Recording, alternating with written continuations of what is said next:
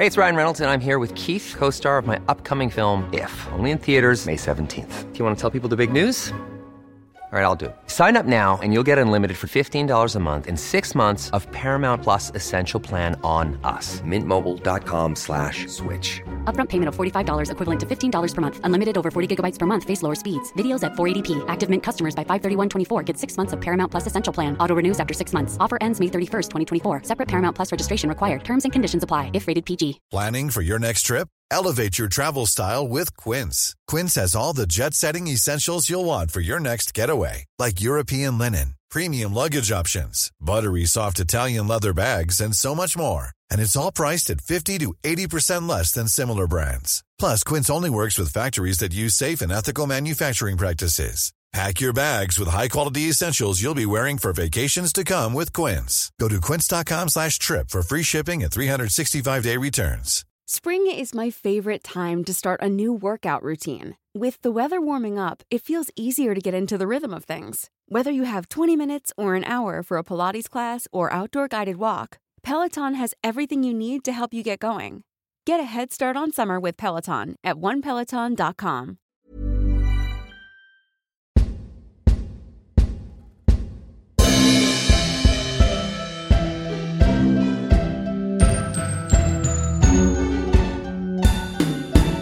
Really, 007. He'd kill us all. Go out and get him. Out there? Go. Yes, Excellency.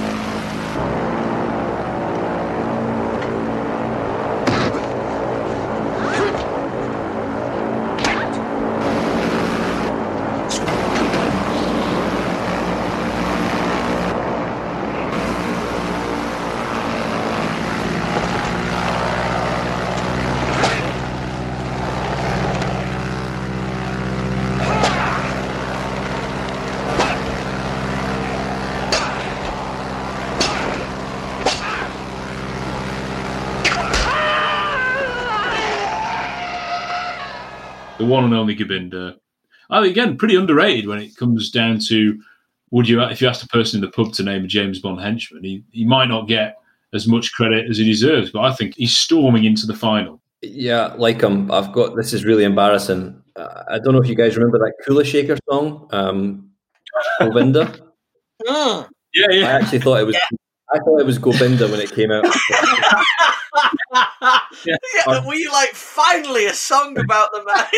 About Are these guys big Octopussy fans or what's going on here? Yeah, very embarrassing. Govinda Jaya Jaya. Yes. Yeah. Excellent. He's really solid as a villain. It's a shame because he's kind of overshadowed by Kamal Khan and his amazing pronunciations and Stephen Darkoff going absolutely nuts in every scene. I love the moment when he crushes the dice. It's a nice throwback to Odd Job, and we've already talked about his voice on the plane. Out there? Yes, excellent. He's nothing special, but he's got all these lovely little moments with Moore. Like I love when Moore says, he asks about the nightcap, and then he says, "I suppose you fancy him." No?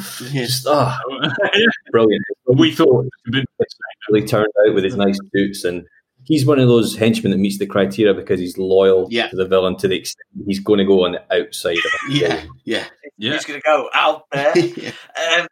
If I could, I think that one of the reasons he's so good is that he's multi-layered as well. There's something fascinating about Gobinder. I really want to know Gobinder's backstory. I want to know everything about this guy. I absolutely love him. But like that, he develops throughout the film as well. He's not a character that comes at you fully, well, obviously he is fully formed, but he doesn't appear fully formed to us as an audience right at the beginning. And you get different layers to him added as we get throughout the movie. I really love that for this. And I think there's a touch of humour to him. There's no question about how physically imposing he is either. He's a big fella. And I love there's a seriously ruthless side to him as well. So he's a top 3 for me. Top 3 best looking as well, surely. Should have been in that poll. I think that one of the reasons he's not as sort of well remembered probably amongst your average, viewer or person, the man on top of the Clapham omnibus, is because It's because like, he doesn't have a specific method of killing, or he doesn't have, a mechanical arm. He's got his what? His blunderbuss. Of course. Lovely colonial rifle. No, so I think that's probably why people don't quite remember him as much. But I really like him, and I think he's a sort of classic henchman, not too unrealistic, and he's got real presence. Whenever he's in a scene, you can see him and you can feel his presence. I'm a big fan.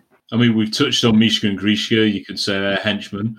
Were they originally in a circus? They were just genuine knife throwers, and then someone said, "Do you fancy doing the line manager? Fancy just doing a little bit of cash on the side if you just help me kill some people?" Yeah, who were quite important. And then, go on, all right, yeah. Both of us. There's no evidence that that's not the case. Yeah, they're good villains. I know you hate them, Rob. So we'll move on to... No. You hated the outfits, didn't you? You don't like the... Yeah, it's more the outfits. There's something about it was a bit icky. Yes, talking about absolutely gorgeous outfits, Mayday, goodness me. Especially at Royal Ascot, incredible. Mayday and Xenia are the two main women henchmen who've got to be storming through to the final. Strictly speaking, she does, like Jaws, turn good. Well, or turn less bad. But if you actually think back to some of the stuff she does, pretty dreadful, of course. We've got kills Sheila Bajin, of course, first. Yeah. Flag. And then... to define it. You make a joke about this guy who's just been murdered. It's just awful, isn't it? But yes, she then garrots Godfrey Tibbett. Dreadful. Yeah, that's awful. Tastelessly wearing the hat afterwards. Not sure about that. Or another awful death, strangling Chuck Lee with his headphones. It's not a Pete film, is it? It really isn't. She's an amazing character. She's got so much charisma. She's someone, I think she made the game, didn't she? GoldenEye. Yes, she was. Yeah, pretty iconic. And, casting a singer who wasn't known for her acting, she does a pretty good job. Do you think that perhaps like her case as an iconic henchwoman is bolstered by the fact that there's not many of them that go full redemption in the end? And not only does she go full redemption, I mean, she kills 3 people in appalling ways throughout the movie. And we're not talking about what the character has done in the past either. But then she goes on to save arguably 25 million people in the valley by moving the bomb out from the fault. So like that makes her fascinating, and she's tenared, and she do you in your sleep, and amazing to look at. Like really iconic look, and she's definitely in there for me in the top 5, top 3, top 5.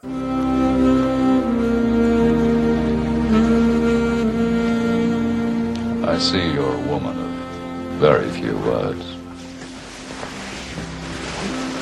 What's there to say?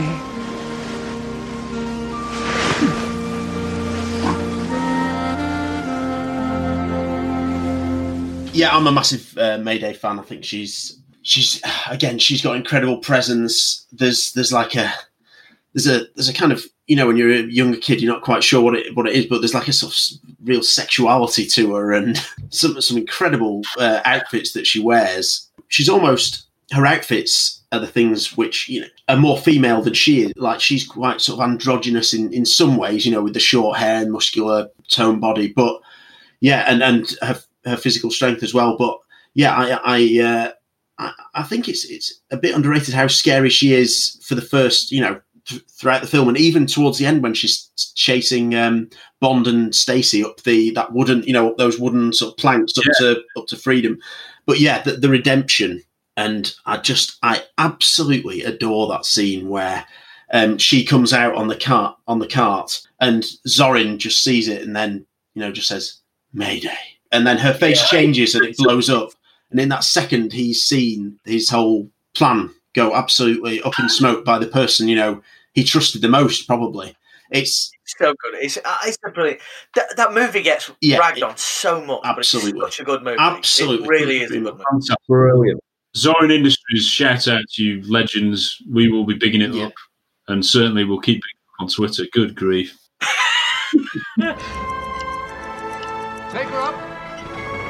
Come on, we've only seconds before this thing blows, and if it does, that powder keg goes with it. Come on!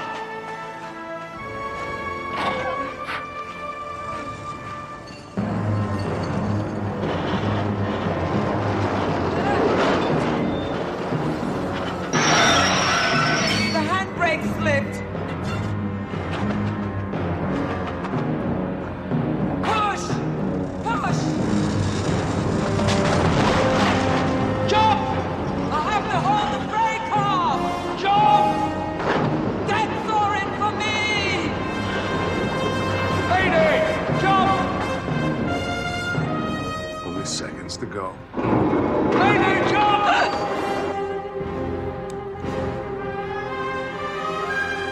Mayday.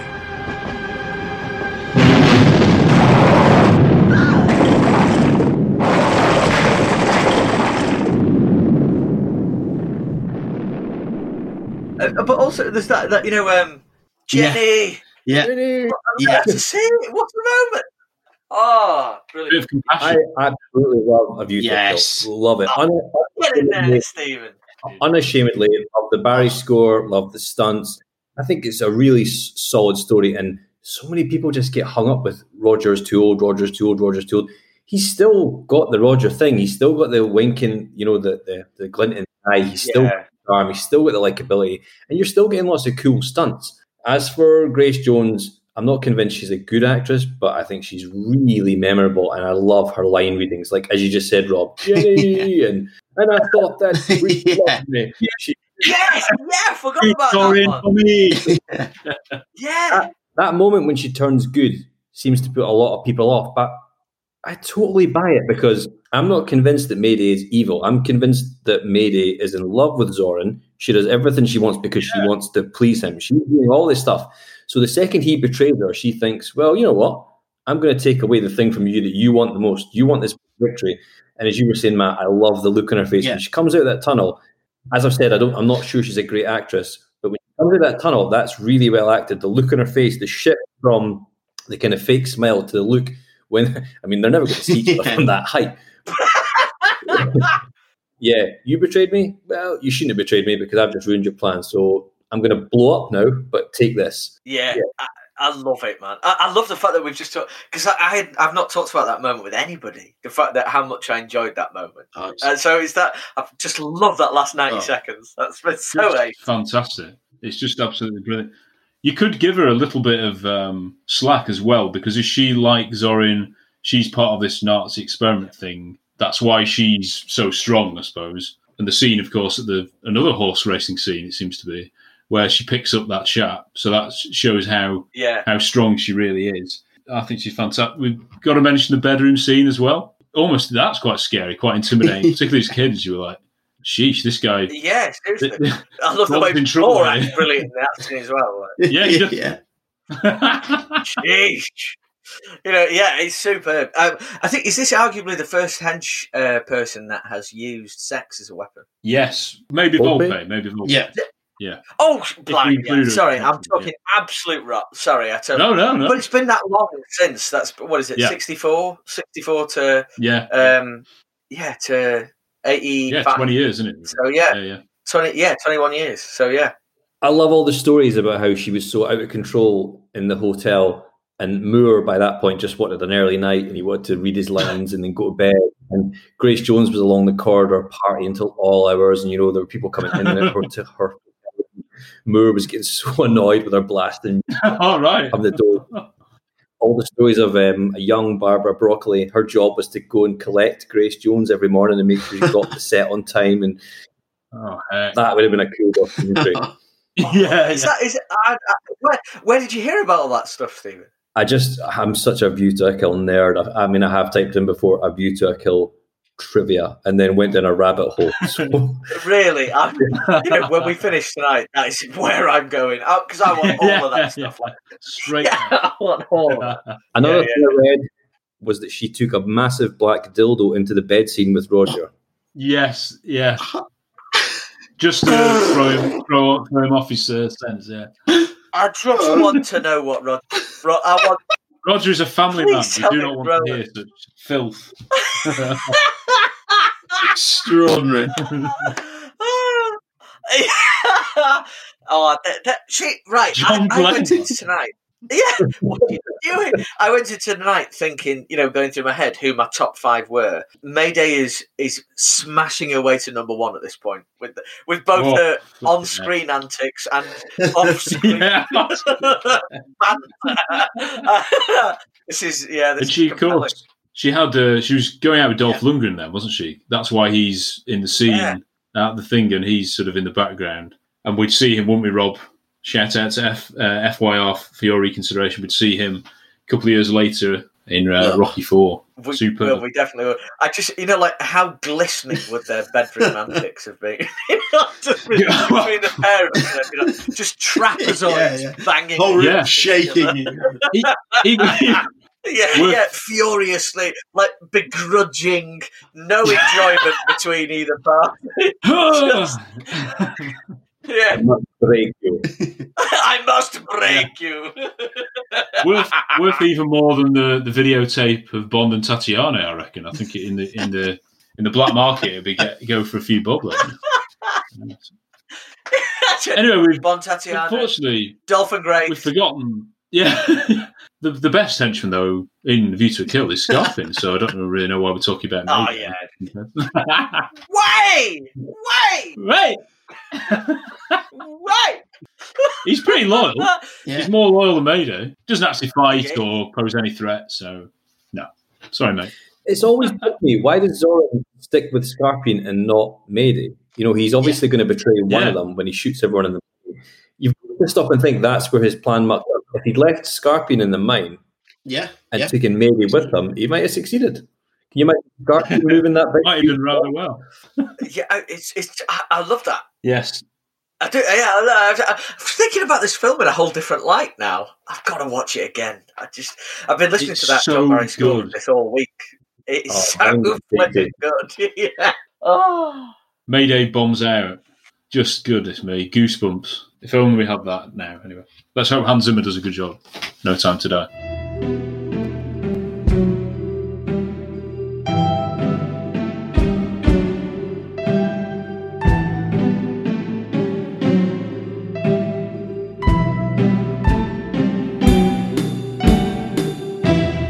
We move on to the Timothy Dalton era. We've only got 2 films, but we've got 2 of the best henchmen possible. We've mentioned them both. As John will say, which other henchman has got their own theme song and listens to it on their headphones?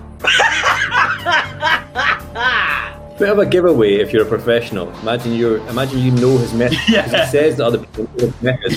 And you that's Pretenders. That Necros might be somewhere. I can't believe he's brilliant, though, isn't he? Yeah. I'm so sorry, Matt.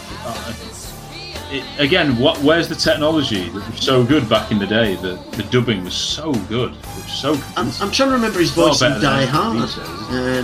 Sorry, Die Hard, not Die Hard. Yeah. Sorry. Yeah, very good. Sorry. What a different stress. When his brother's chainsawing the thing like 9, but that might have been dubbed as well. Is he Polish? Wasn't he? He's absolutely sound Polish. He's brilliant. He's Russian. He's one of the best. He was a dancer. Gold standard. Gold standard. Stephen, I agree with him. He's top table. If it's the Ballon d'Or, he's the cameras are ready on him. As they should be, because he's an incredible looking. Yeah, really. He is. He's necessary as well, because as much as I love Moore, Moore doesn't seem the most imposing type, but when you get to Dalton's bastard heart, you need something further from it. You need with Dalton, you're going to need, and it's going to be tough and imposing. And Necros gets rid of my favourite minor character from the series, Saunders. Stop Saunders. Yeah, we love Saunders. We love him. Don't worry. Well, he is a bit of a dick to start with, but he has an arm. Makes him even better. He does. Yeah, he's got an arm. Leaving it at that 007. Jobsworth knob at the start, and you can see them needling each other, and then at the time they're in the cafe, and Dalton does that really big dramatic pause. Yeah. Saunders, 5 minutes later, thanks. Such good acting. They could work together though. Oh, I love it. I wish I'd go in for the Bond and Saunders, extended Bond verse from that. Like stuff that they would do together. Like, I love that. It's one of the reasons I love Living Daylight so much is Saunders and it's just Saunders. I loved all the pieces. Can I tell you something? I went with Mum and Dad to the Royal Shakespeare Company Theatre in Stratford recently, maybe 2 or 3 years ago, and it was a performance of All's Well That Ends Well, and Thomas Wheatley featured in. He played Saunders. Yes, he did. It was only a small part, sadly, but the man who played Saunders was there. And I wanted to queue up for hours afterwards. His autograph, but Mum and Dad weren't having it, so we had to leave. But yeah, I've seen him in the flesh. He was a few yards away from me. Yeah, that's incredible. Brilliant. Can we have a long scenes of you trying to convince your Mum and Dad? Yeah. It's Saunders. He's over there. Yes. So another shout out. Necros. I think he kills someone who we grow to like and have some affection for. So that's when I might have said this a few times now.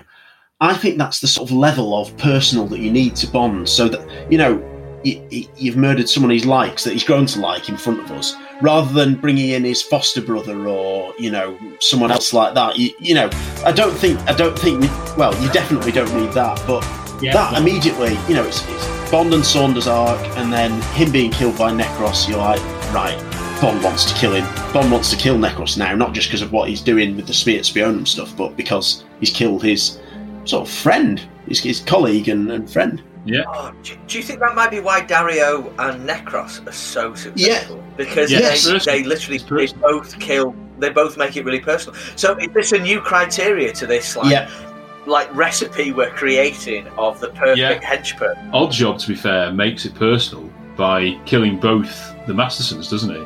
So that's another reason he qualifies. You find with the very best henchmen is they do something that you think that Bond will probably remember them. Like when Bond's sitting there with a brandy on a Friday night, he'll probably he's thinking of Saunders and looking at his Instagram. Yeah. He's thinking of Nick.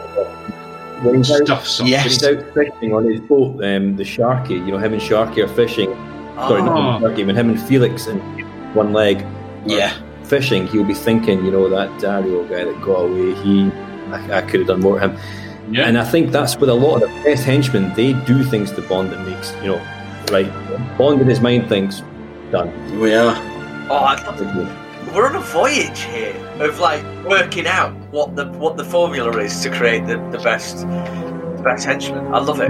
Necros for me has loads of brilliant scenes. I love the fight in the kitchen with Green 5. That I know that it's. The thing is, you couldn't have that fight with Bond because he obviously gets his face put on the cooker or whatever it is, because Bond can't have a scar, but it just shows you what you can do without Bond. That fight has so much bite and it's so brutal.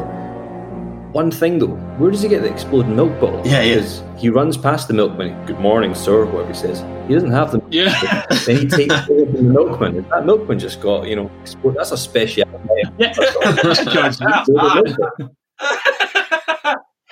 I love that though, that idea that what he does. Green 5, did you say his name was? I think it is Green 5. I just did not know this at all. That's amazing. But Green 5 getting done in the way he does, but Green 5 making such a good go and but that in turn makes Bond that much harder. Bond being a pay grade above or whatever, being a specialization above or a rank above, whatever, makes him that much harder. It's just so good. It was one of those ones as a kid I quite liked, but then when I revisited it as an adult, I thought, this is the business. This is Fleming Bond. This is. It goes back to what we were saying earlier when we were talking about if you don't have the physical threat, because the main villains or the head villains in the Living Daylights, they're not really a physical threat. I mean, Dalton would eat the both of them for breakfast. He would eat for breakfast. You need Necros in the Living Daylights. You need someone that's quite hard. Yeah, just amazing. As we've touched on, there are loads of henchmen who are kind of bland or maybe weak photocopies of Red Grant because they're big, they're muscly, and they've got blonde hair. It's a simplification, but if you think about it that way, I think that Necros is definitely the best of those. He's the best of the Red Grant template. You know, he's not huge, but he's in shape. He swims when everyone else is mucking about at the pool. He's got the slicked back blonde hair. He's tough. And even someone as hard as Dalton has got a fight in his hands. I think the disguises as well, they're so nice. The Baddy Milkman, we used to call him. And then he's disguised as a balloon seller, isn't he, at the fair? He's just absolutely brilliant. He does. And he's also got a really memorable demise as well. And I listened. That's another track. I listened to it incessantly. Yes, like fun. Yes. Great setting on the Tom. I know. We now notice the miniature. I don't know what you call it. When they're looking down from above, you can see the fake scenery. Yeah, it's a bit of a shame. But that aside, I think it's such a good. A fight on the plane and just that way of getting rid of him. When the music comes in.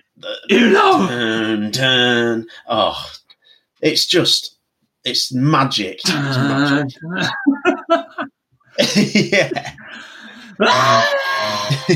The same noise as holding the boot. I gave him the boot. Yeah. Yeah, it's super. Let go of that thing. And it's two guys hanging out of the back of a plane on a net, so it's John Glenn. So you've got two stuntmen hanging out the back of a plane on a net. Yeah, it's real. That was the thing that made that, again, and all those little things add up to the weight and impact of a character, doesn't it? And in our instance, it's henchman. Like Necros is 10 hard. He's out there fighting Dalton, who we established is hard. And they're hanging out the back of a plane. It's mega. It's absolutely mega. It's the most Bond thing growing up with kids. It really is. Like, iconic death is now something to add to the tick list of what makes a great henchman.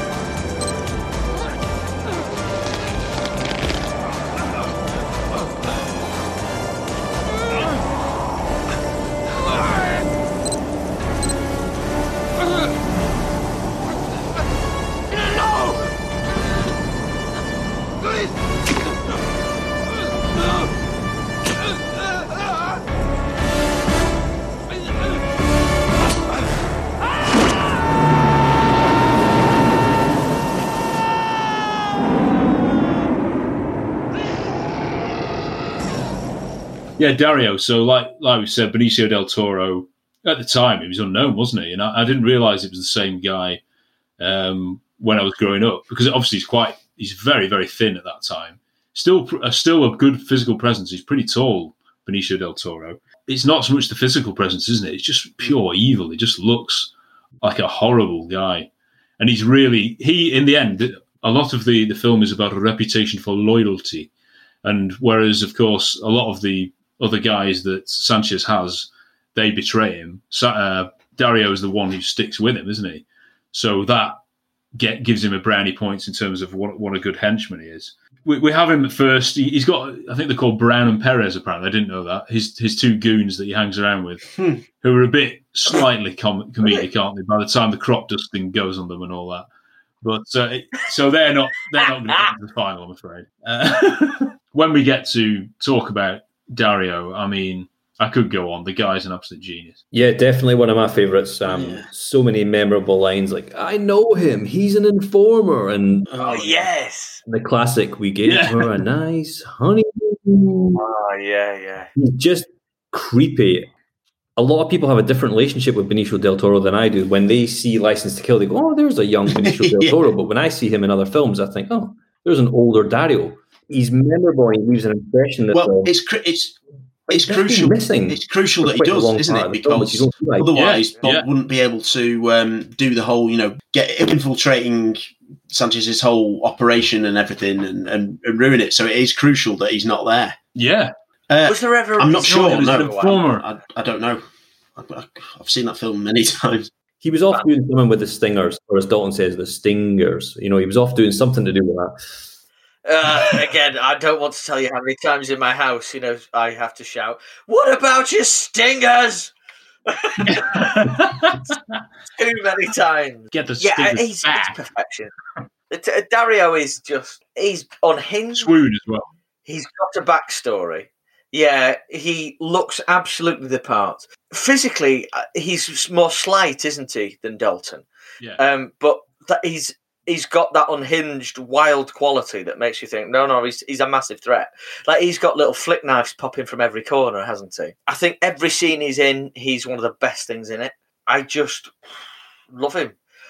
Brilliant, iconic death. One of probably the most gruesome in the whole franchise. I think. Rated 15. It's just great, isn't it? My word. Yeah.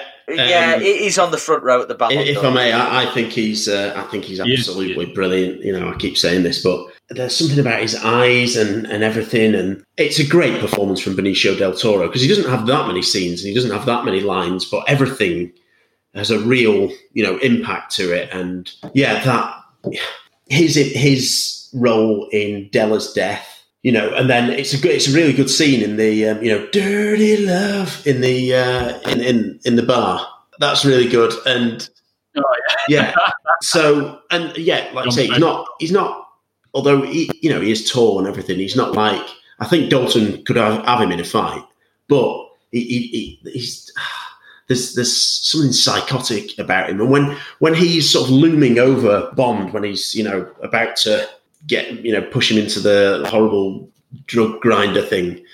He like spits down on him and his eyes are scary and he's got blood on him. He's absolutely terrifying. I agree. And if you think about it, the way he's introduced, the very first scene right at the beginning is he's the one who's cut out the heart of Lupe's lover.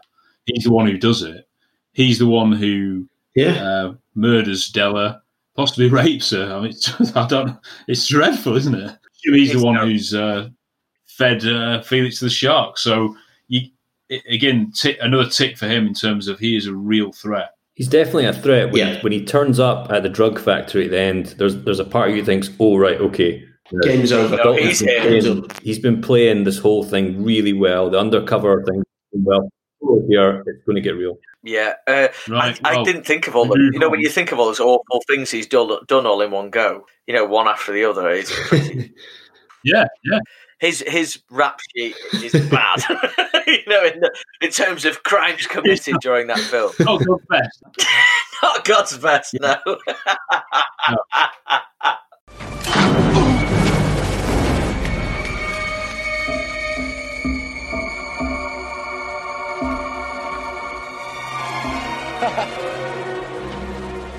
You're dead.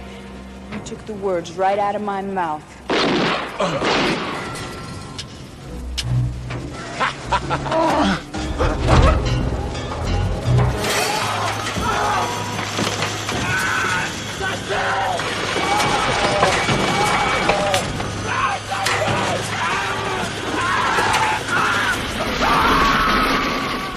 you all right?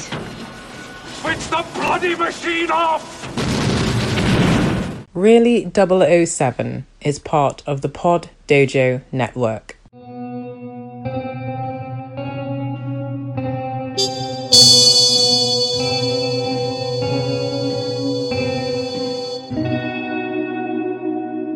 We move on to the Pierce Brosnan era, where I think we get 100% record of henchmen. Whereas in some of the other actors' films, there wasn't always a henchman. There is a henchman. There's often two henchmen in the Brosnan days. I mean, some people argue Ourumov is a henchman of Alec Trevelyan in the end, as a sort of twist. I don't think he qualifies for the purpose of this because, of course, Zen is the real henchwoman of the piece. We've got in Twine, we've got Mr. Bullion. Of course, Renard is presented as the main villain in that, but he is effectively the henchman in the end, so we will include Renard, don't worry.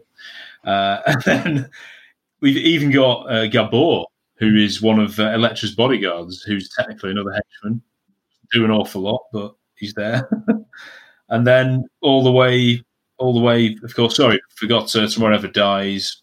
apart from Stamper, we've got Dr. Kaufman. I'm obsessed with defining people as assassins. He is an assassin, isn't he? He enjoys killing people, but his name's George. He kills people. But yeah, he amazing performance. But yeah, we'll concentrate on Stamper. There's also in Die Another Day, of course, Zhao is the main henchman. There's Mr. Kill, sexy, though, as another secondary henchman. I'm just glossing over these because we will now we'll cut to GoldenEye and we will talk about Xenia Onatopp. Rob, please give me your initial thoughts. And I remember seeing, I don't know whether we saw it together at the cinema. We did. It was your 13th birthday, wasn't it? 13, yeah. And we were obsessed with the film for many reasons, but I think half our year fell in love with Xenia. Well, it was as an introduction when you're 13 to seeing, sexuality on the big screen. It was a rather heavy-handed way of, flipping heck. I'd never seen anything like it. Never seen anything like it since. It was I think she's one. She's a brilliant character. She's a definite henchwoman. She fits all the archetypes. She's got all the tick boxes everywhere. Multi-skilled as well. Flighter, a helicopter pilot, flighter. What is a flighter?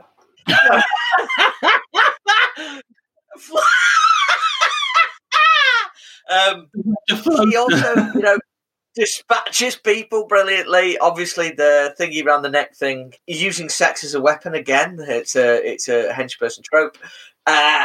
I just think she's absolutely brilliant. And when she came along in the franchise after the 6-year gap since license, it wasn't like the franchise needed reinvigorating. It was just like, we just need the franchise to keep going with a contemporary twist. You don't go back to basics, whatever, but keep it going forward.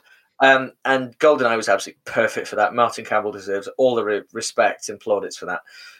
And I think Xenia Onatopp is a big part of that. I think she's ace. Yeah. Brilliant. Stephen, how old were you when GoldenEye came out? Were you able to watch it in the cinema? Yes, I'm quite old. I'm touching 40 now. So Living Daylights was my first cinema trip. Oh, amazing. I'm really apprehensive about talking about Xenia because I've loved talking about all these things on the podcast with you guys, and I really would like to get invited back, but I'm not big on Xenia. No, mate, don't be daft. No, because differences, that's the part of it. Like, that is all. Because you can't, like, please, don't tell, because I've learned to love Mayday today. Yeah. So, just seeing it, Craig. With Xenia, I can see what they were doing with her. I think I can imagine that the creative team were terrified of making another License to Kill. They didn't want to go down the dark, realistic route. With GoldenEye, I mean, it's quite obvious with GoldenEye, they were thinking, let's go back to the roots, let's make the real kind of populist Bond. We'll do all the things, we'll tick all the boxes that people want from Bond, so we've got to have that colourful hench person. And she very much is that. For me, it's because of a Christmas Day factor. So if I was sitting watching GoldenEye, I like a lot of what Xenia does, but when she's almost having an orgasm, killing people and shooting people and getting off on it.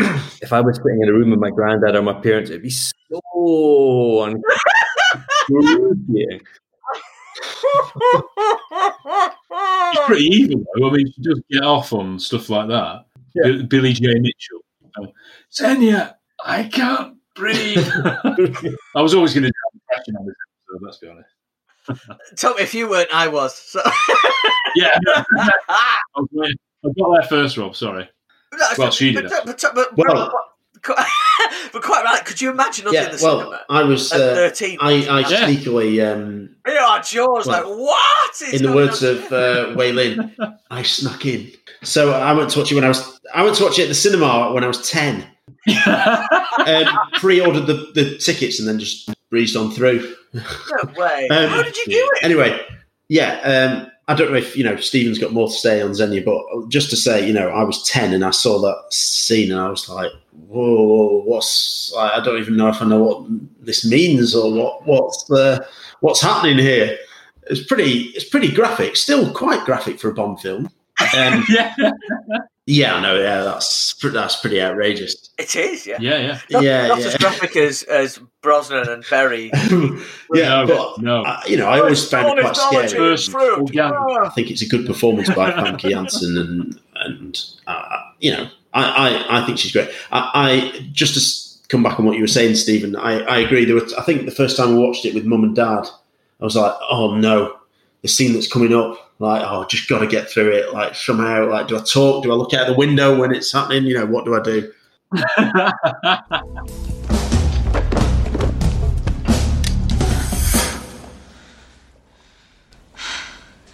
You don't need the gun, Commander. That depends on your definition of safe sex. It's close enough. Not for what I have in mind.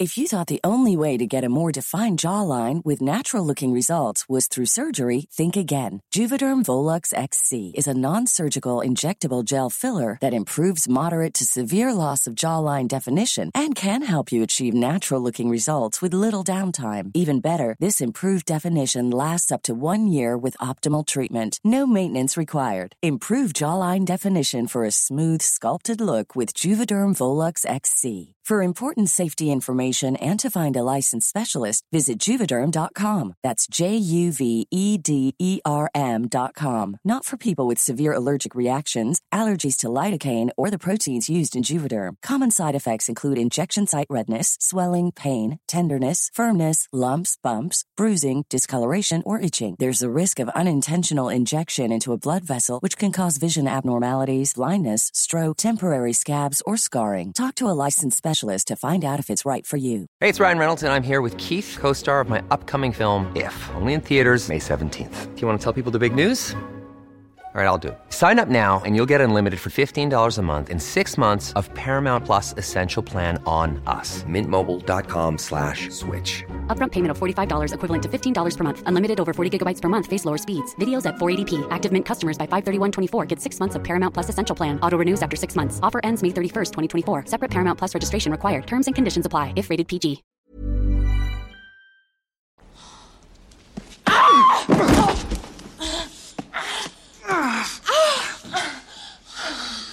Oh, you think you can hurt me?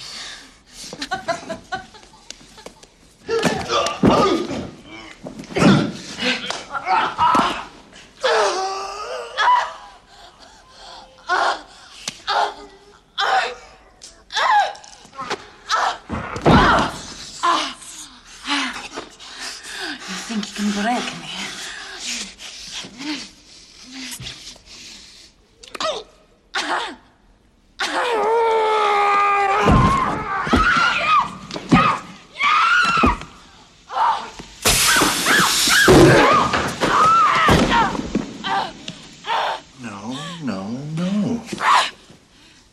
No more foreplay. Take me to Yanis. Do you think she's a kind of continuation from the person you see on the screen in The Living Daylights when Dalton and Q are going through the villains, and it's the woman that strangles people with her thighs? I never thought about that. Ever. That's amazing. Teddy bear, that scene. Yeah. Exploding teddy bear. You can imagine Michael G. Wilson with his notepad going, actually, let's come back to that, Yeah. Even her death's quite classic, though, isn't it? Because she does get strangled herself, effectively, doesn't she? Yeah. She's like, again, cinema literate, isn't it? But yeah, I see what you're saying, Stephen. I agree. They're awkward scenes. Maybe. I mean, Roger Moore would hate them. Roger Moore, as you've said, would have absolutely hated these scenes, wouldn't he?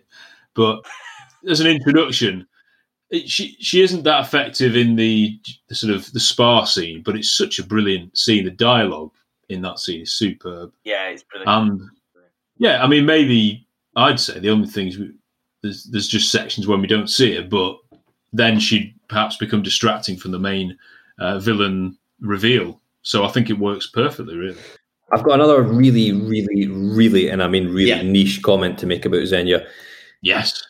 You know, in the casino scene when they first meet, the outfit she's wearing really reminds me of Mr. Sinister from the X-Men animated series. I'm not sure if anyone has ever seen that. Rob, I'm counting on Rob here. Is Rob? Oh, Mr. Sinister. I heard laughter. Mr. Kill. Mr. Sinister from the X-Men animated. Right. Yeah. It is very novel, isn't it? She's going like, no, I don't know. I'm trawling through in my head where can I make this link, and I can't make it. I don't know. No, I can't. It's one of them things that I think that she has those comic book qualities, definitely, and I think she's pulled like all those sort of. The wardrobe choices right from the beginning with her are all brilliant, even when there isn't really a wardrobe choice to make. Hint at what's been going on. Of course, but they're just a road. Like they're all very. You're right, comic booky. Yeah, with Goldeneye, I don't think she would fit with License to Kill or Living Daylights. No, not at all. But I would like to see her in there. But I think he's one of the least. He's one of the least sexy Bonds. I mean, in the tradition. So I can't like a sex scene. Do you know what I mean? Whereas Brosnan seems like he's well up for it, all the time. But yeah, I think there's that one awkward line that Dalton has to give, and it's that why don't you ask me? I always thought it was quite I always found it quite awkward as a, but whereas Brosnan would have been like, there's all the different ways that, that Bonds would have said that line. Like, well, Craig would have been like, why don't you ask me? Bend himself over the side. And then Dalton if I ever get married, I think I might include that in my More would have been, well, why don't you ask? Yeah, it would have worked with it. Yeah. Yes. And Matthew, do you take? Why don't you ask me? No, why don't you ask me? You think you can break me? That could be another Oh yes, you think you can barrage the next syllable in there? Barrage. Brioche. Yeah. So nice. Brioche. No idea what word that is, but I don't know what is it. How do you spell it? Yeah. No. Brilliant. Yeah, like how dare that trailer for that film make me and my siblings say to each other, in play fights, no more foreplay. Why? Yeah, we didn't know what it meant. Yeah, we definitely didn't know what it meant. Didn't know. No idea. Terrible. But it was like no more messing about, something like that. That was it. Yeah. Just don't mess about. They make it sexual. So, pardon the expression, we've done enough Xenia now. So we move on to Tomorrow Never Dies. And we've already mentioned Herr Stamper. And he is definitely a archetypal, stereotypical henchman. Big, blonde again. I think he's 6'6", apparently. Götz Otto, the gorgeous German actor, is extremely strong. He's loyal to Carver. And like you say, Stephen, Carver is perhaps the least physical threat of any villain. So he does need someone like this next to him. And Henry Götz is not up to snuff, is he, in the physical stakes? So we get Stamper. Rob, are you a fan of Herr Stamper? I find him hilarious. I'm going to be completely honest. You should see what he looks like now because he's still acting to this day. So he looks, fabulous hair, still very, very tall. A bit of like a non-plastic surgery Fabio vibe going on about him, which I really like. I thought, he was. I don't find him any real threat compared to the likes of Gobinder, and he's not. Sorry, he's a physical threat. He is a physical threat, but he's not in the upper echelons of where my head's at with this one. With this question, there's just something about him that isn't very memorable at all, really. Apart from the fact that when he gets stabbed in the knee, he does one of the best shouts of 9 in cinema of all time. But Not really feeling Mr. Stamper. Great frosted tips there. I think the intent, there's good intention there. Like you say, he's necessary because Elliot Carver's hardly going to get the better of Bond in a physical fight. But I think he is forgettable, and I don't know if it's a bit too on the nose in terms of being another blonde physical. Like Necros was. If he was a bit of a throwback to Red Grant, then he was the way to do it. Stamper's he's just very forgettable. I would probably say that every time I start that film again, it never crosses my mind that I'm about to see Stamper, and he doesn't have necessarily a particular way of killing anyone, or does he kill it? Does he dispose of anyone we care about at all? I can't. Yeah, but the problem is Kaufman makes far more of an impact in something, but 5 minutes. Kaufman's more evil. Say 5. Stamper. Yeah. He's all right, but he's not as good a henchman as you'd hope for, really. Go for it, Steve. Apparently, when he was in his audition, he walked in and said, "I'm big, I'm bad, and I'm German." That is quite cool. That is cool. But it kind of covers what you get from him. I like the line, "I owe you an unpleasant death, Mr. Bond." I quite like the line, "Dr. Kaufman's record was 52 hours. I'm going to break it." Yes. If I was covering Tomorrow Never Dies, sort of looking at all the news before it came out, and I saw a picture of him, I'd think, "Oh, he's going to be a cool henchman." But he just kind of fades from memory. He's not especially memorable. He doesn't get any memorable kills. He doesn't really influence Bond too much. He doesn't impact on him a huge amount. He looks ideal. When you look at him, when you look at a picture of Stamper, you think, cool, that's what a Bond henchman should look like. But he's no Necros. No. And I don't know if that's the fault of the actor or maybe the dialogue or the film, because Tomorrow Never Dies is very much a film that is saying, right, here's the Bond formula. Here's what you all want from Bond. So we're going to have all these boxes. We're going to do this. Henchman, right? Blonde, big, muscly, strong. But you just don't remember him. Like Matt was saying, when you think of Tomorrow Never Dies, if someone said to me, okay, Tomorrow Never Dies, who's the henchman? I'd have to pause for a minute and go, it's Stamper. Yeah. He just doesn't stand out. He's not bad. He's definitely a henchman. He definitely meets the requirements of what we're talking about earlier. But if we were going to do a top 5 or anything like that, he'd be nowhere in your mind. He's a bit like you sign a big centre forward to do the job. He comes on late for the last 10 minutes to nod one in. He's not really someone who you're going to use tactically throughout the season. That's the ridiculous word use. The Ken Charlery of the Ken Charlery. I was just trying to find that reference back in my brain. He's no Kevin Francis. Yeah, he's no Kevin Francis. Definitely not. What I didn't know, though, is that I've just been looking at some pictures of Mr. Stamper now. He's actually got one brown eye and one blue eye. Yeah. I didn't know that. Blu-ray. Yeah. It would, if they played on that a bit more, but at no point do I remember that from watching it, either on the big screen or at home or whenever, Weird. Maybe I misjudged Stamper. Mr. Stamper. Mr. Stamper. Mr. Stamper. Yeah. It's over, Stamper. Let her go. Not between you and me. James, try to detonate it. The missile will set them off. Never argue with a woman. They're always right.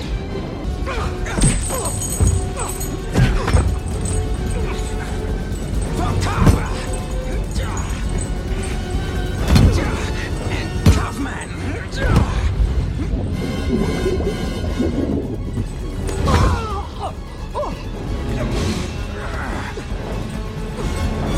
I owe you an unpleasant death, Mr. Bond.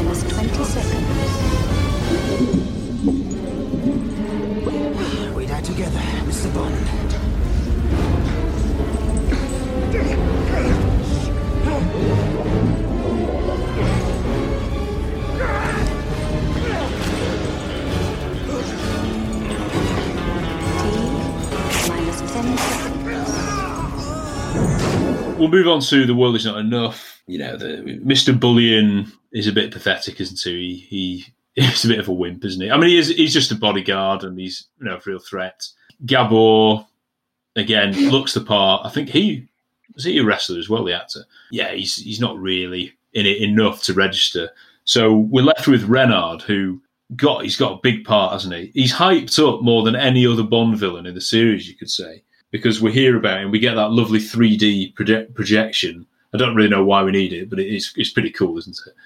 And it's the thing that he will die as a result of this bullet in the brain, but until then he feels no pain. It's quite gimmicky, but it's quite a cool idea, isn't it? It's a bit unrealistic, but I quite like the idea, and he's set up as some amazing baddie. I mean, Robert Carlyle, he's obviously in there because he's acting, because I think he's only like 5'8" or something. He's not a particularly big guy. He's obviously a very good actor.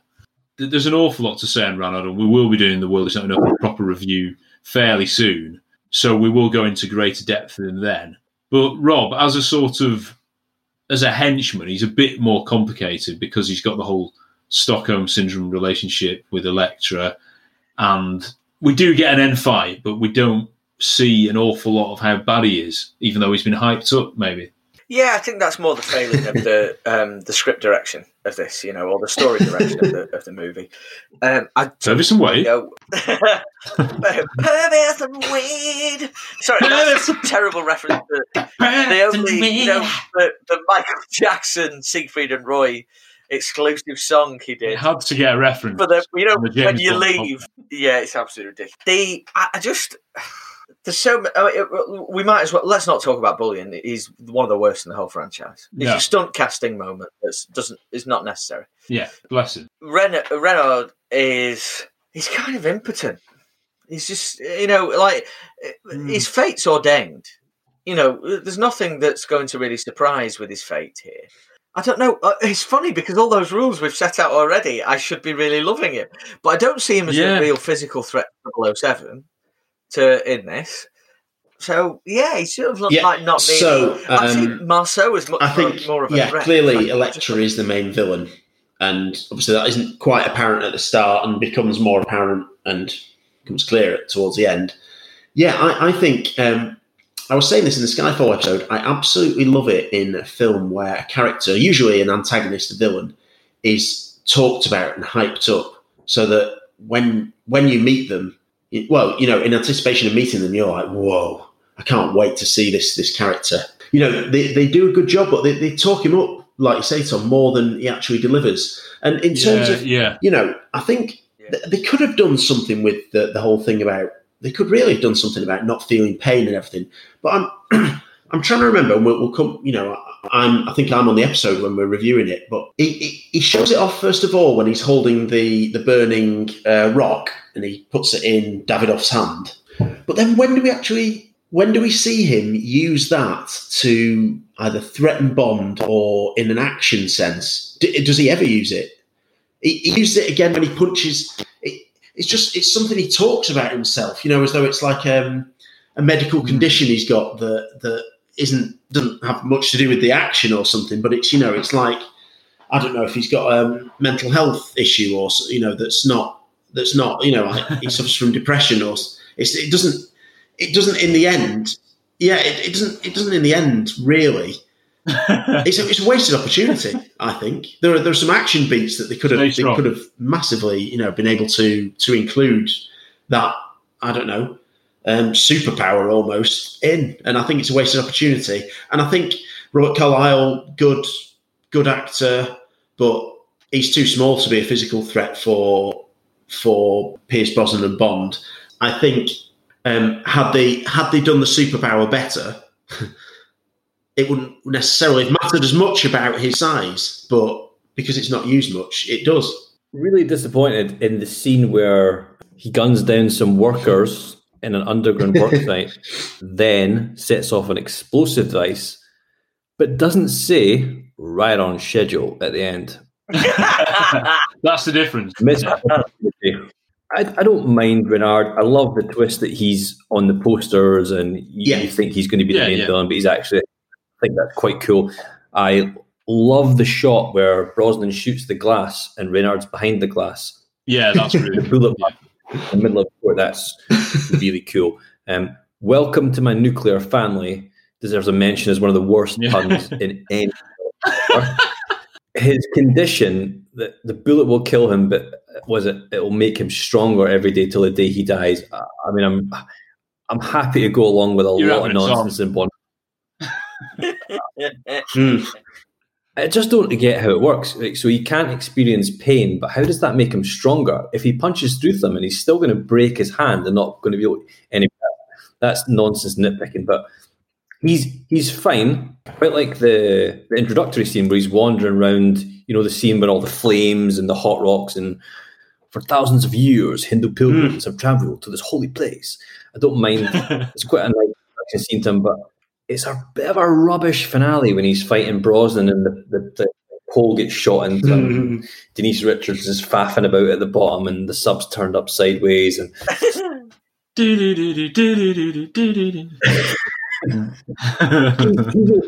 he's okay. I'm saying if someone said to me top 10 henchmen, I don't think Renard would get near my top 10. Is that harsh?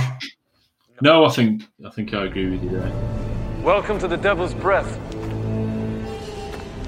For thousands of years, Hindu pilgrims have journeyed to this holy place to witness the wonder of the miracle of the natural flames that never die, and to test their devotion to God by holding the scalding rocks in their hands as they said their daily prayers. Tell me, Davidov, what happened this afternoon? You promised me your best man. Mr. Arkov supplied the latest weapons. Yes, but Bond... Bond was unarmed. And you, Arkov, is everything ready for tomorrow? I have the authorization and the passes in the car. And I have arranged for a plane tonight, but... But what? We should scrap the rest of the mission. The Parahawks were meant to be returned. People will start asking questions, even of me, all because of his incompetence. I see, you're right.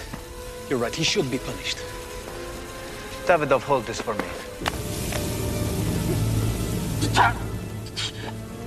It was wrong of me to expect so much of you.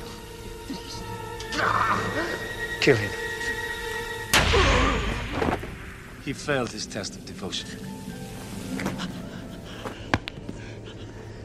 You can take his place. Take his ID. And do be on time. You know the sort of twee glib comment that people say, whatever doesn't kill you makes you stronger. It's almost like a cinematic version of that, isn't it? It's actually quite meaningless and not helpful at all. And it's rubbish in this film. It's about waiting to die, isn't it? Yeah. No time to die. What Matt said.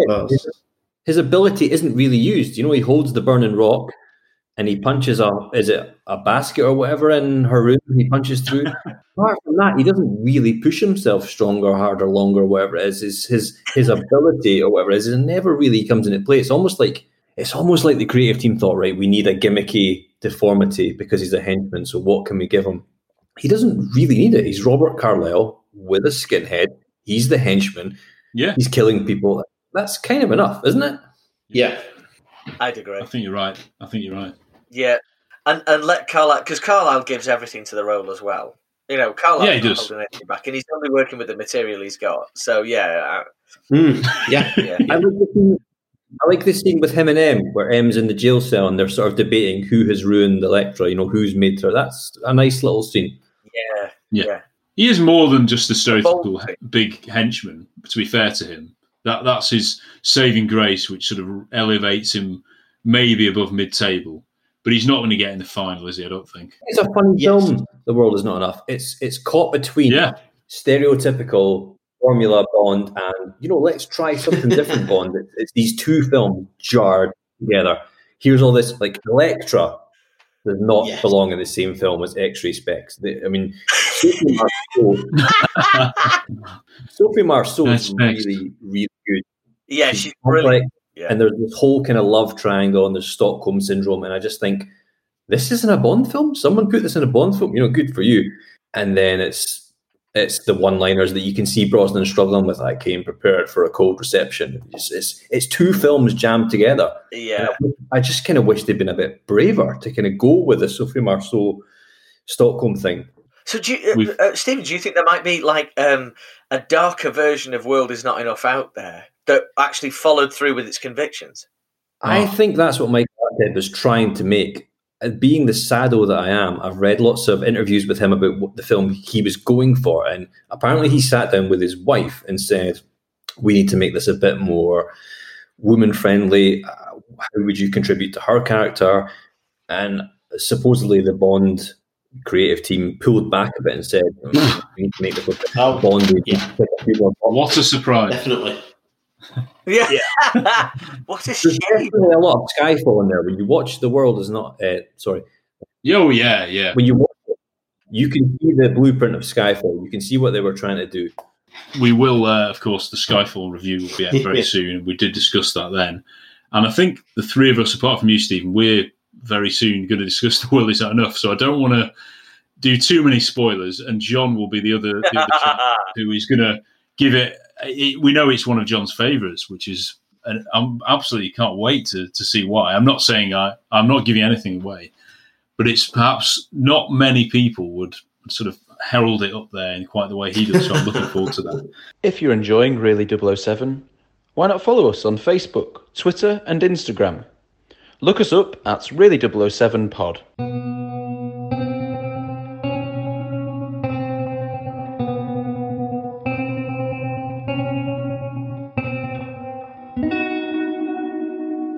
But if we move on to a film everybody loves, it's obviously one of the best films in the series, Die Another Day. So but to be fair to it, I think we get a better henchman in Zhao. He's got a bit of a backstory. There's a lot more to him than just a goon like Hans. The diamonds in his face is totally ridiculous. Why does he just keep them in there? Why doesn't he just use them as money? I've no idea. I'm sure they could take them out. I've forgotten about this as well. The really dodgy plot point as well is that operation trying to make him more white or more European or something.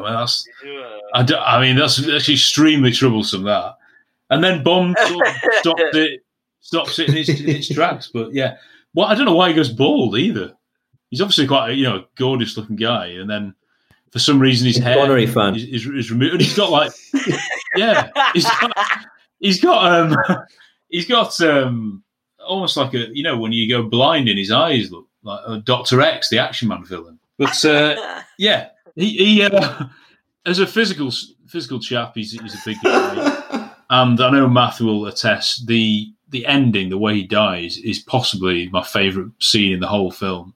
The music, the Bond theme, the way the car goes round, and the chandelier falls on him. It's harking back to the glory years.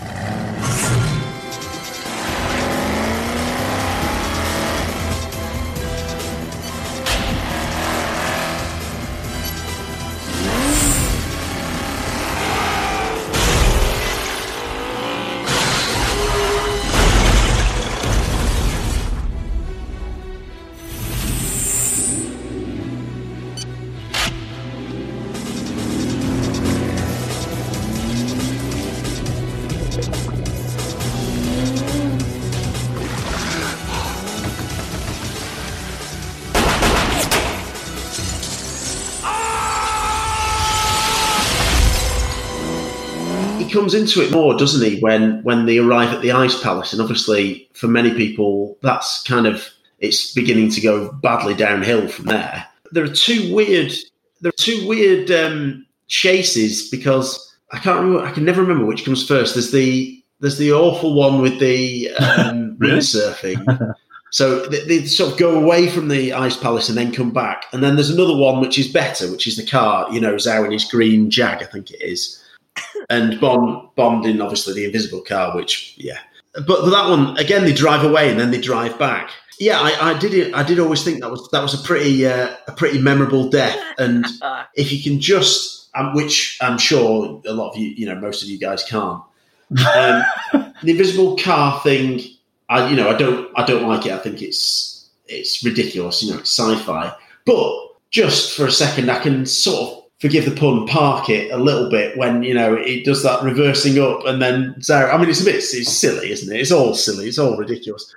And then that means he goes into the water, and then Bond shoots the chandelier, and it comes down, and he goes, I think whilst absolutely ridiculous and bordering on sci-fi, it's quite a memorable, memorable scene and a memorable demise for quite a memorable henchman. Yeah, I think there's that whole sequence is ruined by the bizarre choice to when the Jaguar goes off the balcony and it hits the second balcony and then rotates. They use like a weird frame rate, like 8 frames a second. Tamahori doing his thing again. Like why? Just you've done this amazing stunt. Show it in all its glory. Don't hide yourself from the world. So no, I'd agree. Like, Zhao is the best of the.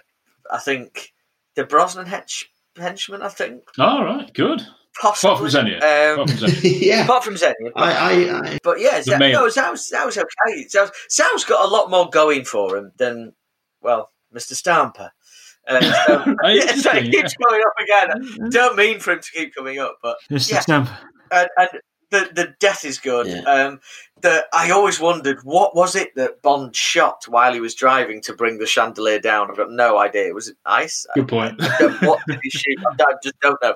But it's great. Yeah, it's good. And that's a cool death, isn't it? Like impaled on a massive chandelier of diamonds and all ice and whatever. So yeah, cool. I'm not sure I've got a massive amount to say about Zhao. He's a really good-looking guy. I think I may be the only person on the planet who really likes the first Fast and the Furious film, and he's in that, and he's quite good in it.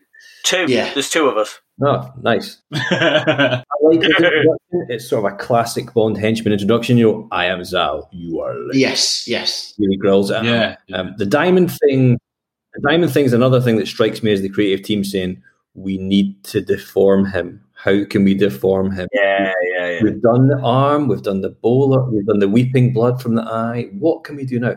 And it's just a bit silly. You think, pick those out? Why are they still in your face? It just annoys me every time I see him. Rafe would take them out, wouldn't he? He's fine. He's fine in a film that just sort of falls apart. Die Another Day, I don't think it's quite the unwatchable turkey that some Bond fans make. Absolutely. I think the first half an hour is actually quite good. But every time I watch it, it annoys me. Every time I watch it, I put it in and I think this is going to be terrible. And then the first half an hour, I'm thinking, do you know what? Quite good. I remember this being worse. And then it just sort of slowly falls apart. So Zhao's a sort of henchman, I think, that could work quite well in another film with maybe another couple of drafts.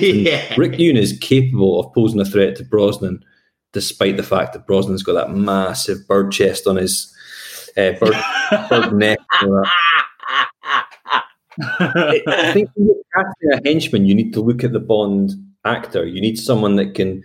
With Moore, it might be a bit easier to find someone that can pose a threat, and then with Dalton, you've got to look a bit harder. So it's all about the actor you've got playing Bond. And for me, Rick Yune is someone. Yeah, I can imagine him beating Brosnan, but then Brosnan giving a bit back. They're a good match. Yeah, he's vaguely memorable, but I think it might be because of his visual appearance in The Diamond. So not totally terrible, but not one of my favourites. You are still feeling the side effects.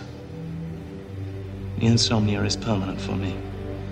An hour on the dream machine keeps me sane. What happened to you? Bond. He knows nothing. I've been this close to him and he still didn't know who I really was. You saw my father after you were exchanged? Yes. General Moon still mourns your death. My death. Considering Dawn of the Day was made 18 years ago, you'd think we've got a heck of a lot of ground to cover with our henchmen in the years to come. But let's be honest, there is only one in the films that have come since in Mr. Hinks.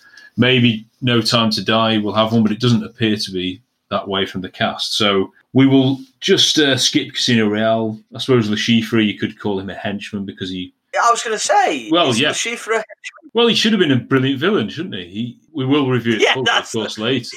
But he's got all the attributes to be a brilliant villain, and he ends up being a bad henchman. There's a lot of chatter on Bond Twitter about Bond winning the poker match at the end is pure luck. Now, Tom, I've spoken to poker. I am a poker player. I'm here to say, if you ever need someone to explain why it isn't luck, just give me a bell. No. Yes. The knowledge is superb, Stephen. That's actually quite refreshing. I haven't a clue what's going on in that scene. I like the way Martin Campbell shoots it. Eva Green looks nice, and that's about it. Right. I'm the money. Sorry. I'm the money. Off your perfectly full gas. Are we talking about Hinks here, Tom? Yeah, sorry. Well, unless you think there's a case for Le Chiffre being a henchman, perhaps. I think Le Chiffre's really good, and Mads Mikkelsen is really good, but it's just a shame that he dies so soon and sort of a bit off screen. And well, I've always been gutted every time I watch it, because there are things I do like about the film, but I don't know. I'm always gutted because I think he's sold a bit short by that. That's my opinion, and I wouldn't class him as a henchman. I've just class him as a failed villain who he's not very nice. He does some bad things, but not as bad as other people, possibly including Bond in that film. But anyway, sorry. Yeah.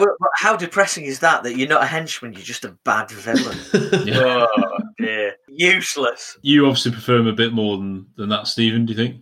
Yeah, I really like Le Chiffre. I get what all you guys are saying, how he kind of disappears at the end or he gets killed early, and then there's a period of time when the film has to finish when he's gone. He's a good fit for the film. I think that's really important with all your villains. You've got to figure out how they fit with the tone of the film. I love Hugo Drax, but you couldn't have Hugo Drax in Casino Royale.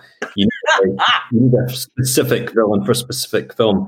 So I think Le Chiffre is really good for Casino Royale, and he does have a kind of quiet, sinister menace. It's tough to be a villain when a lot of your scenes are sitting at a poker table and just opening cards open.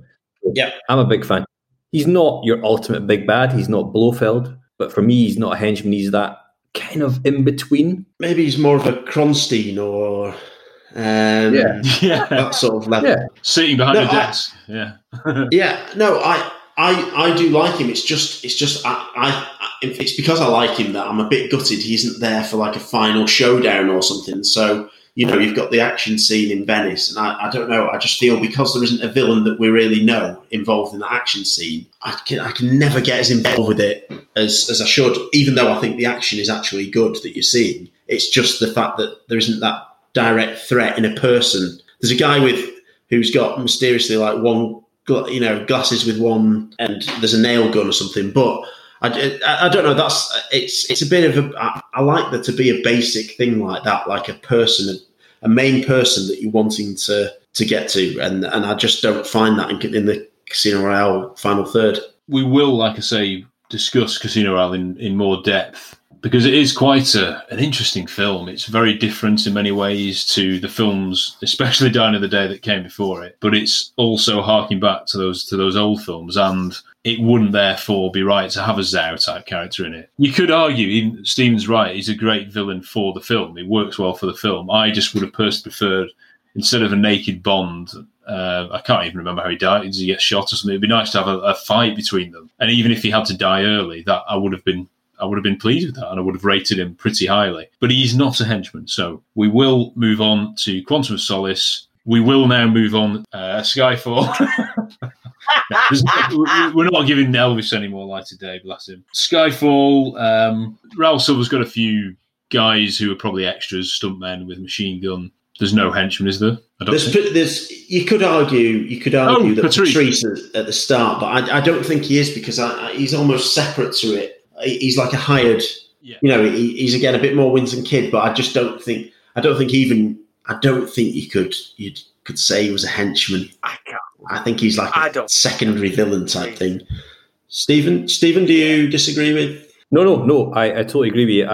He's an odd one for me. He's an abnormality in the series, in that I think he's in a really memorable scene. I love the opening of Skyfall. The fight on the train, I think, is brilliant. But if I wasn't a Bond ultra nerd, I'd have no idea that he was called Patrice.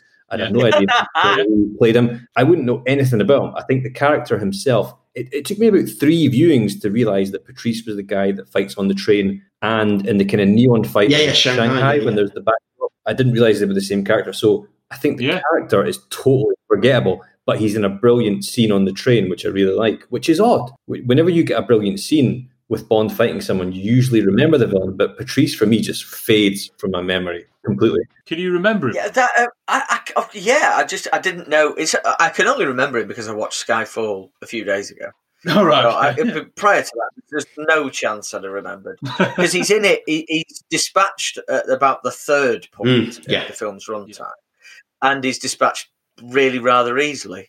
Yeah, he's in for a henchman that he goes out maybe too soon. Yeah, probably a bit too soon. But it does remind me that it reminded me immediately of the guy in Casino Royale who the free runner at the start. Oh yeah, yeah. But he gets iced too early as well for him to be sort of henchman running. So not quite. It can't be. It can't be really. You need someone that's going to stick around towards the end. Sort of either be the final threat or the final before the big boss threat. Yeah, definitely. Well, we've dedicated 7 hours to Skyfall in review, so I think we can safely move on to Spectre. Goodness me, how many hours we're going to need for that review after Mr. Hinks. Anyway, I personally think he's probably one of the better things in the film. He is a very, again, traditional henchman. He is a henchman. He is a real physical threat. I think what you were saying, Stephen, is the actor who plays the actor or actress or whatever who plays the henchman or henchwoman has to be a good physical match for the actor. And if Craig is considered, one of the harder Bonds, then this guy certainly is. He's obviously former wrestler Dave Bautista. Actually, quite a good comedy actor. Give him his credit now as well. He's had a good career, hasn't he? Yeah. But he's got the brute strength. He doesn't speak, much like Odd Job, apart from the throwaway shit at the end. I'm not sure, but he does actually show signs that he is pretty brutal. Another one of those things that would probably be cut on ITV now, wouldn't it? When he gouges out the eyes, doesn't it? Yeah, so that's pretty much one of the most violent scenes in the series. You could argue the actual scene itself does remind me a bit of Austin Powers again, and which was spoofing Thunderball, wasn't it? Around the table with the different members of Spectre. But anyway, we will get onto a full review of that. We don't see an awful. I mean, he chases Bond around Rome, which is dead for some reason. I've always said a complaint to that. It's very odd, and he doesn't really interact with Bond. Doesn't get much, hardly anything on him. We then see him in the Alps, again, the same thing, completely ineffective as far as I remember. So you're only really left, for me, with the fight in the train, which is good. Rob, have you seen that one recently? No, I've watched it once ever. Never again. He was the best. One of the best things about it. So was that fight. I thought that fight was excellent. I don't know. It's so hard, and I'm trying really hard to separate Hinks from that film. I like the fact that they tried to bring back that sort of the henchman thing, which had been, lacking a great deal. Because if Patrice is the best sort of henchman this recent gamut of great Bond films have got, it's not great. He is definitely physically imposing. Ain't got a clue about him as a fella. Motivations. What is going on? No idea. But then again, I don't really think that film has any idea what it's doing. I'm not best placed to comment on this, guys, to be honest. The train fight was superbly staged, brilliantly put together, great editing and sound design, etc. But aside from that, I don't really have anything else to add. You like Dave Bautista, though, don't you, Rob? He's an all right fella, isn't he? He looks all right.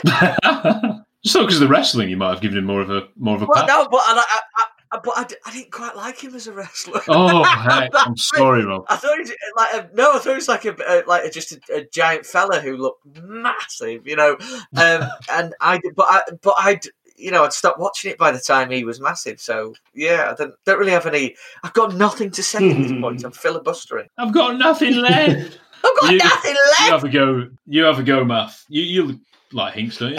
I do to an extent. I think, as we've said, it was an attempt to try and what do we need? it's been so strange, the journey with Daniel Craig, and that they wanted to do away with all the essential Bond elements to make it, like a Bourne, Batman Begins, reaction against Die Another Day type thing, to take it in a new direction. But then they've suddenly thought, well, actually, no, we do want the elements back. And then they've been like, right, well, we'll bring them sort of back a bit, and the gun barrel, right, well, we'll do that at the end just so that they might be a little bit happy. But then, so by the time it comes to Spectre, they're like, right, well, this is one of the frustrating things, because I think it was set up nicely at the end of Skyfall for a good return to the next mission, and then the idea they've got the rights to Spectre back. Right, well, you can do something really good with Blofeld. I won't come on to that because it really angers me, and I'll start thrashing around. But I think Hinks is one of the things where they think, yeah, look, we're giving you what you want, and it almost sort of pays off. We have the introduction, in that scene where they're all sat around and everything, and he shows he's got, like, are they metal nails? Is that what they are? And I think it would have been nice to maybe see. I think he does try it on Bond in the fight, but we only see it that once, and it's only really referred to. I don't know. It maybe could have been used again. Those two action scenes, which are quite dull. Both of them are dull. The driving around Rome. Yeah, driving around Rome. Yeah, you're right. On the streets are dead. I don't know why, but also, you can do exposition whilst there's action. But I think it really slows this scene down. You never feel that there's any kind of threat, and it's just, I don't know. It's just so by the numbers. And then the snow one with the plane again. I can never remember what happens in that. I remember there's a plane, and then I remember,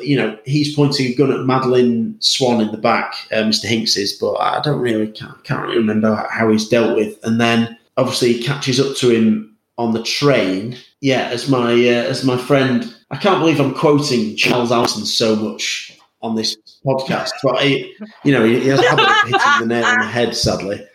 He's a friend of mine from university, Stephen. Sorry, I mean, you barely know me, so how are you meant to know Charles Alston? But we'll all know him after. You like Octopus? Oh yeah, you like Octopus? You're a friend for life. Kindred spirits. Yes, but he said, I don't really understand. Like, what was Blofeld's plan? Whether he used the name Blofeld or the baddie's plan. Yeah, you go and try and kill Bond on the train, but if you fail, we'll have a car pick him up, and then I'll show him round my what's that all about? But anyway, I think the fight, whilst I think there are problems in the fight in the sense that on the train that it's like another, right, well, you liked to train fight with Red Grant, and you liked one with Teehee, and you liked one with Jaws and everything, and train fights are good and are very Bond, and I'm happy for them. It's maybe a bit too, that way that they're trying to please. But I think it's good, and I like watching it, that fight. I think you see Bond getting like roughed up, and I think it's one of the more enjoyable action scenes and fight scenes that Mendes has done in his two Bond films. Yeah, I would probably do that. The shit. But yeah, I think I quite like it, and I quite like watching that scene. So overall, my feelings on Hinks are just about more positive than negative. I'd say 52-48%. Sorry, on the balance of probabilities. Yeah.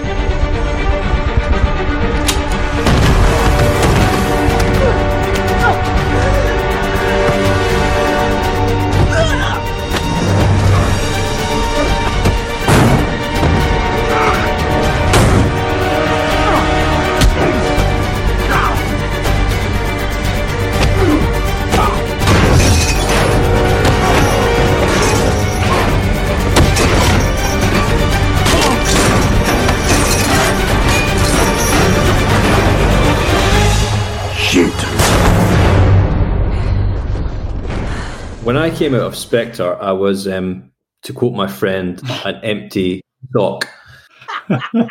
Just felt completely deflated because it's such a dull, lifeless film that has lots of good ideas and good intentions. And I think there's a lot of scenes that are almost good and are almost memorable, but they just don't quite come off. So after seeing Spectre for the first time, I had no intention of ever watching it again. And Rob hasn't to this day. And I've seen Diamonds Are Forever about 79 times. Yes. last year I decided, you know what, I'm going to give Spectre another try, and I still don't enjoy it. I still think it's just lifeless. But when I watched the train sequence, the fight, I thought, you know what, this is actually pretty good, because it's the thing I've said a few times. It's Bond out of his depth, getting battered, and he's throwing everything at Hinx. Craig is, whatever you want to say about Craig, he's in good shape, so you need someone pretty buff to take him on. And Dave Bautista is good casting in that department. If you look at all the kind of actors that are floating around just now, Dave Bautista, you kind of wonder, well, why have they not cast him as a henchman already? He's good casting. I know what Matt was saying about the car chase. The car chase is just boring, and when you notice that the roads are dead, it's so distracting. When you watch the film, you can't really concentrate on the scene because you think, well, where is everyone? Where are the cars? Yeah. The only thing I can think of with that is, I don't know if you guys are familiar with the controversy over Man of Steel. When that film was released, there were so many complaints about the collateral damage and people being killed. Yeah. But I wonder if the Broccolis and Wilsons were maybe thinking, right, well, we need to make sure that there's no bystanders to get killed. I don't know. I don't want to make it seem like I'm making excuses for Spectre, because I'm definitely not. I think he has two good scenes in the film that we've already talked about. The introduction in the Spectre boardroom when he kills the guy with his thumbs in his eyes. I quite like that scene. And I like the train fight. One of the things I like about the train fight is I think that Bond should lose every now and then. I think it's boring if Bond just beats everyone and gets the best of everyone and wins against everyone. It's nice for him to get an ass whooping every now and then. Like in License to Kill, I like it when he gets beat up by the ninjas, because why would Bond go karate? Why would Bond be able to beat a bunch of ninjas? It's quite cool that he gets beat. However, I really liked what one of you were saying about how Hinx turns up on the train, tries to kill him, and then why would Blofeld want to see him after that? I have a theory the film would be much better if Hinx won that fight and then took Bond and Madeline to Blofeld.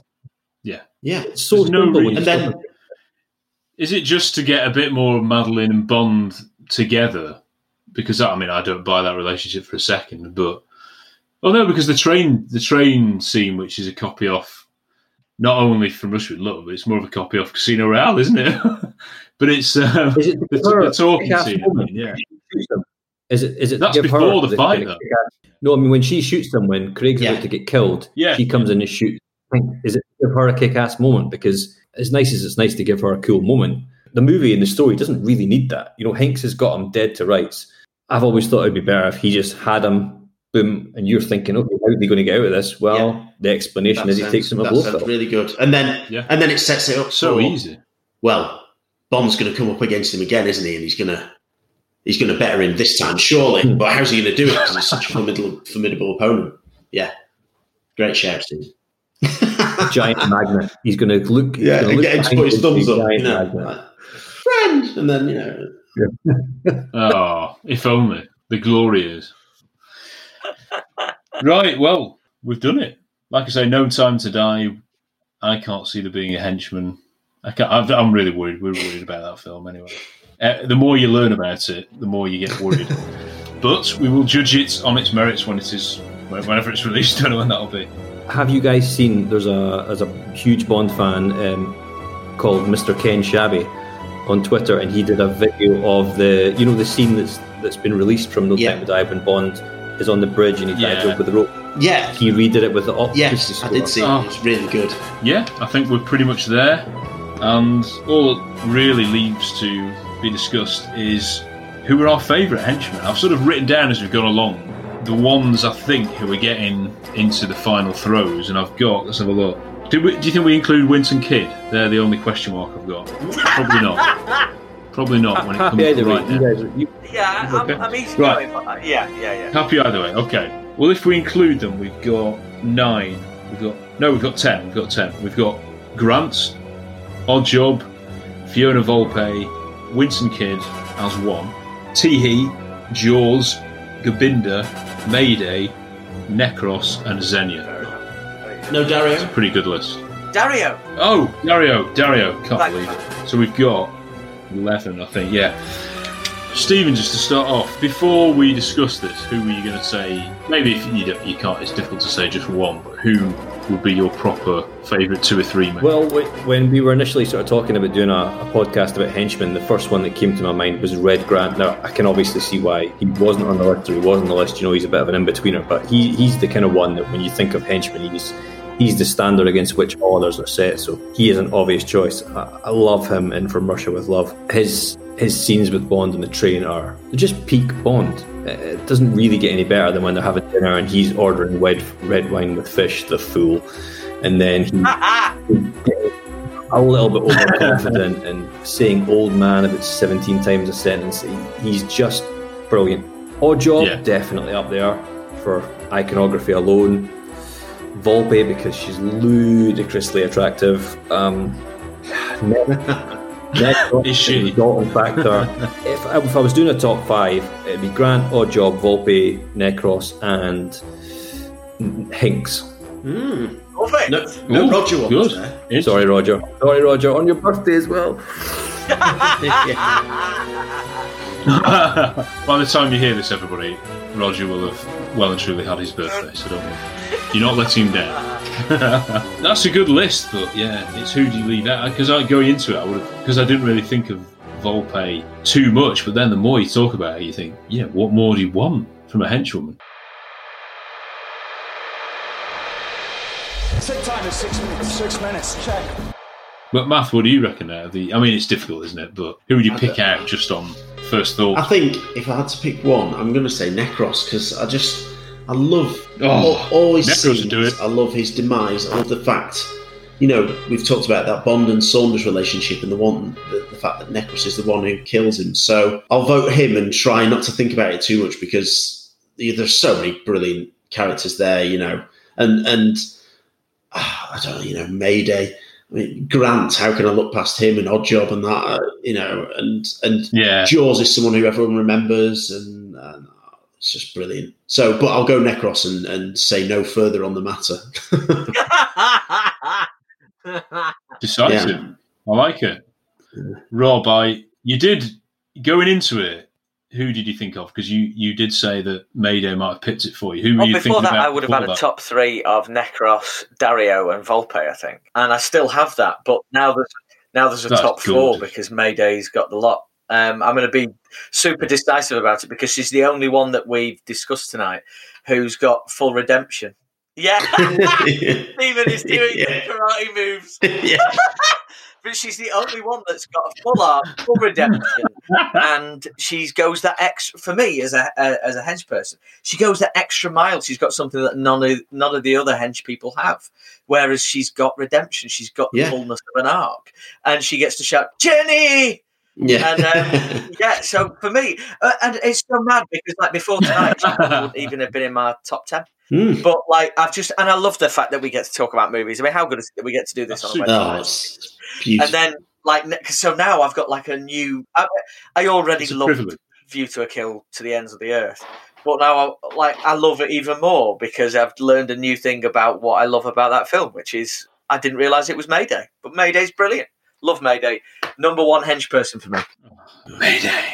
Mayday will provide you with a drink. And the most aggressive sex you've ever known. Well, to be fair, the 3 female henchwomen here are doing so well. You haven't mentioned Xenia, though. You thought she might have been at least pipping Volpe and Mayday. It was the Sunday afternoon awkwardness that did it. Who knows? Yeah.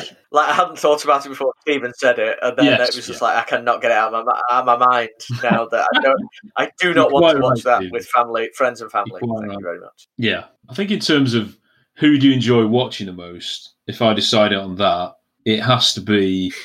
Oh dear, this is horrible. Volpe is definitely up there now for me. I've not seen Live and Let Die for a bit, so I think Teehee. Oh, Teehee! We're overlooking him a little. Oh no! Yeah, he's great, isn't he? Because he's maybe a bit comical at times. You think of him as maybe less of a threat. He's so well bedecked. He is a big sports guy. Coat, I think he's red sports coat, and grey slacks. What an outfit! You can imagine him presenting match.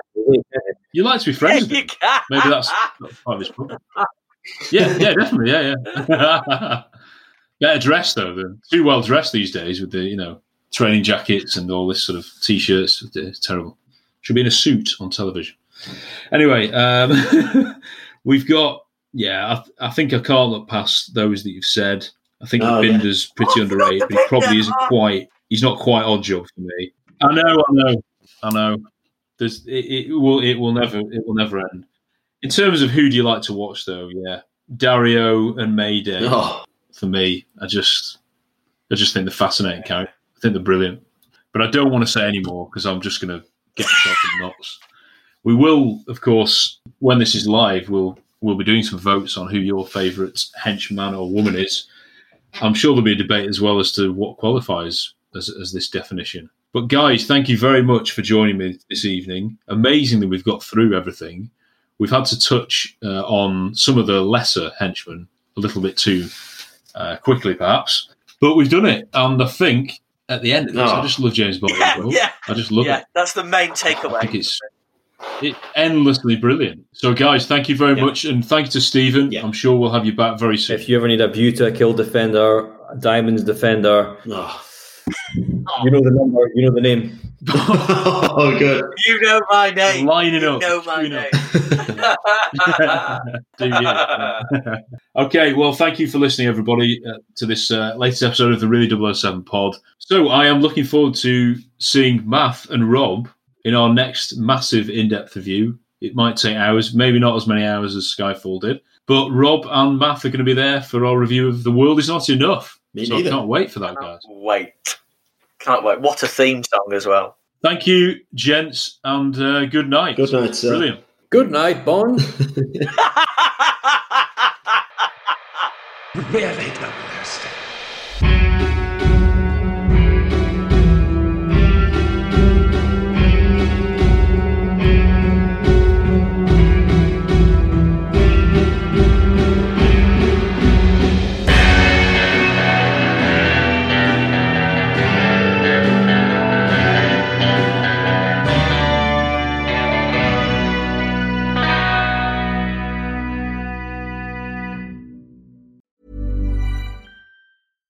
Hi, I'm Daniel, founder of Pretty Litter. Cats and cat owners deserve better than any old-fashioned litter. That's why I teamed up with scientists and veterinarians to create Pretty Litter. Its innovative crystal formula has superior odor control and weighs up to 80% less than clay litter. Pretty Litter even monitors health by changing colors to help detect early signs of potential illness. It's the world's smartest kitty litter. Go to prettylitter.com and use code ACAST for 20% off your first order and a free cat toy. Terms and conditions apply. See site for details. Want to get a chiseled look in the jawline? Sculpt and shape your jawline with added volume from Juvederm Volux XC. Juvederm Volux XC is an injectable gel specifically designed to be robust enough to improve moderate to severe loss of jawline definition. And it is the first and only hyaluronic acid filler approved for the jawline. Add volume to your jawline for a chiseled look with Juvederm Volux XC. For important safety information and to find a licensed specialist, visit Juvederm.com. That's Juvederm.com. Not for people with severe allergic reactions, allergies to lidocaine, or the proteins used in Juvederm. Common side effects include injection site redness, swelling, pain, tenderness, firmness, lumps, bumps, bruising, discoloration, or itching. There's a risk of unintentional injection into a blood vessel, which can cause vision abnormalities, blindness, stroke, temporary scabs, or scarring. Talk to a licensed specialist to find out if it's right for you. Visit Juvederm.com. That's Juvederm.com. Imagine the softest sheets you've ever felt. Now imagine them getting even softer over time. That's what you'll feel with Boll & Branch's organic cotton sheets. In a recent customer survey, 96% replied that Boll & Branch sheets get softer with every wash. Start getting your best night's sleep in these sheets that get softer and softer for years to come. Try their sheets with a 30-night guarantee. Plus, get 15% off your first order at bollandbranch.com. Code BUTTERY. Exclusions apply. See site for details.